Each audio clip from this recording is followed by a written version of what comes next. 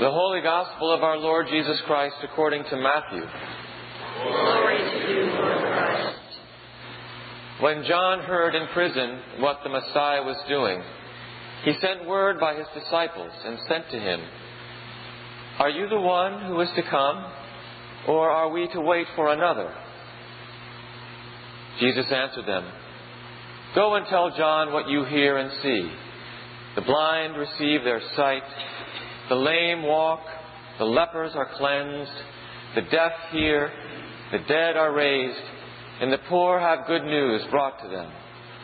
And blessed is anyone who takes no offense at me." As they went away, Jesus began to speak to the crowds about John. "What did you go out into the wilderness to look at? A reed shaken by the wind? What then did you go out to see? Someone dressed in soft robes? Look, those who wear soft robes are in royal palaces. What then did you go out to see? A prophet? Yes, I tell you, and more than a prophet. This is the one about whom it is written, 'See, I am sending my messenger ahead of you, who will prepare your way before you.' Truly I tell you, among those born of women, no one has arisen greater than John the Baptist. Yet the least in the kingdom of heaven is greater than he." The Gospel of the Lord. Praise to you, Lord Christ. Are you the one who is to come, or are we to wait for another? Have you ever conjured up in your mind how a certain person would be, only to find that in meeting them, they weren't at all what you expected? I remember a while back, I was going to hear a well-known author, whose name shall remain nameless. I had read and been inspired by his writings for years and was looking forward to hearing him in person. However, he was not what I was expecting or hoping for. He talked very little about his thoughts and his writings, and quite a lot about himself and how fortunate we were to be able to hear him, and how many engagements he had that year, and on and on and on. And I was very disappointed. I suspect, and this may be a little bit of a stretch, that was how John the Baptist was feeling as he sat in Herod's prison on the eastern side of the Dead Sea. In my case, disappointed expectations didn't make a very big difference. But in John's case, it made all the difference in the world. His ministry had come to a close. He was about to be executed. And he wondered if he got the message right. And he asked his disciples to ask Jesus the question, "Are you the one who is to come, or are we to wait for another?" What were John's expectations of Jesus? Here he was, sitting in prison, and the one who was preaching about setting the prisoners free was walking the streets. John had preached with great conviction. His own announcement of the imminent arrival of the kingdom of God was filled with themes of approaching wrath and judgment on evildoers. He didn't come in fancy clothes and speak softly. John preached a tough line. He pictured God as a thrasher, separating the chaff from the grain. And he told people they had better pay attention now if they wanted to save their lives. Frederick Buechner, the Presbyterian minister and writer, makes this point in his book, Peculiar Treasures.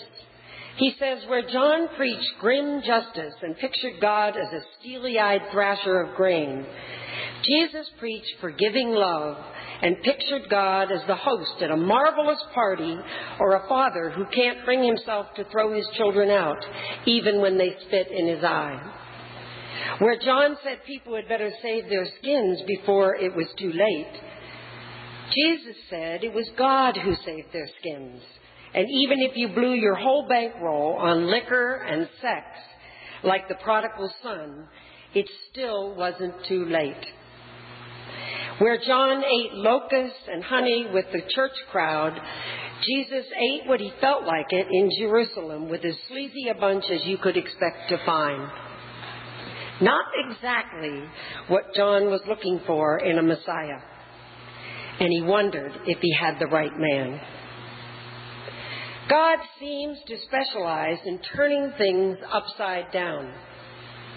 Neither Judaism as a whole nor John the Baptist anticipated the arrival of the Messianic kingdom without such judgment. We can well imagine why John asked the question. The God of John's understanding seems to have become the God of his misunderstanding, and doubt seeps in. The doubt of John the Baptizer was real.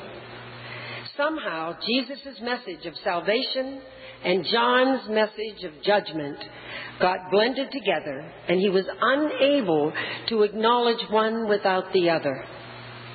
John's expectations of Jesus were not what he was hearing. We can only imagine what he was thinking when his disciples informed him that Jesus was holding young children on his lap and saying that you had to become like one of them to get into the kingdom of God. John probably thought that spending time with street people, those who were ostracized from the temple and home because of their diseases and their broken spirits, was a waste of time. But Jesus' actions speak volumes. No one is a waste of time in Jesus' eyes. In this time of soul-searching and longing in Advent, how do we reconcile the message of judgment with the message of love and forgiveness and acceptance? We live within that tension, not knowing when the end times will come. Jesus' message of love and compassion, mercy and justice, blessing and forgiveness, crashes through the barriers of time and offers hope to each one of us here this morning. Jesus is saying, today is the day of grace, the in-between times in which we are living, and God's judgment is being delayed. We are being offered the opportunity to work out our salvation now. Jesus announced the presence of what he called the kingdom or the reign of God. He told stories, he told parables, and he used metaphors so that we could recognize what was obvious to him, but not so obvious to us. Throughout the Gospels, we hear, "Let those who have ears hear."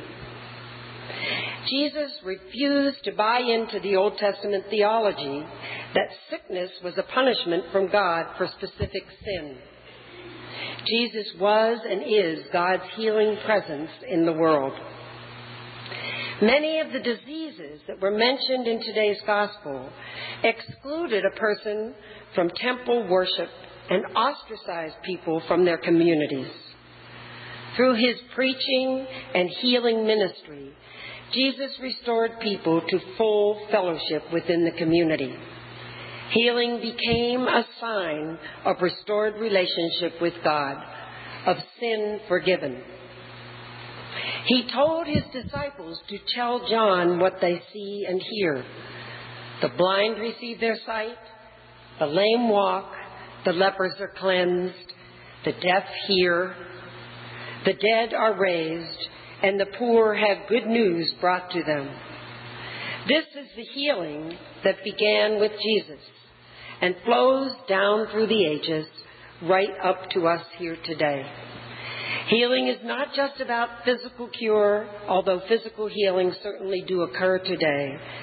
It is about wholeness, mind, body, and spirit. Healing is about transformation and love and acceptance. Teaching in the prisons one day a week, I am constantly reminded of what the possibility of transformation can mean for the inmates. Many of the prisoners have come from horrible backgrounds and are learning for the first time that they are not all bad. Maybe they are worthy in God's eyes. They made bad choices, to be sure, and they need to be held accountable for their crimes. But they can change and turn their lives around with the desire to do so, and with a lot of hard work and with God's help. One inmate said to me last week, as we talked about forgiveness, both forgiveness of themselves and forgiveness of others, the concept of forgiveness of themselves, many of them had never even, they can't imagine forgiving themselves. They have such shame and horror at what they've done. And this man said to me, you know, forgiveness is giving up the hope of having a better past and moving on to a better future. And for some of them who will never get out of prison, it means hanging on to the hope as they are transformed. We, you and I, are conduits for God's healing here on earth. We are told we are to pray without ceasing for ourselves and for one another. We don't do the healing. God does the healing. I can't explain to you how it works, but I have experienced it myself and in others, and it remains a mystery. And just last night, I experienced it. Our daughter called us. They've adopted 2 little Russian orphans, a little girl and a little boy, 4 and 5. And the little girl has spina bifida. She's 5 and was operated on in August. And my daughter, she had a lump at the base of her spine. And many of you, all of you, have been praying for her for these times, the last 6 months. The lump is almost gone. They said you can hardly see it. I give thanks to God for that. Mother Teresa once said, when asked by a reporter, don't you get discouraged because so many of the people that you work with die? And her answer was, God didn't call me to be successful. God called me to be faithful. It was revealed after her death by her spiritual director, and that's a whole other problem, but I'll just tell you that she did not feel God's presence in much of her life. Yet she continued on with her work with the dying. She probably had her doubts and struggled with them, but at the same time, she trusted God, even when she didn't feel God's presence. It again is part of the mystery. I know that I sometimes struggle with doubt, as John did in prison. Buechner says that doubt is the ants in the pants of faith. It keeps us squirming and searching and digging for the truth. We don't want to focus on the judgment and the wrath that John preached. It is important to remember that we are living in the time of God's saving grace. We still have time to get it right. Richard Rohr, the Franciscan priest and writer, says, Jesus is always inviting us to live in the final and full picture and not get lost in momentary dramas, hurts, or agendas. To ask ourselves every day, in light of eternity, will this really matter?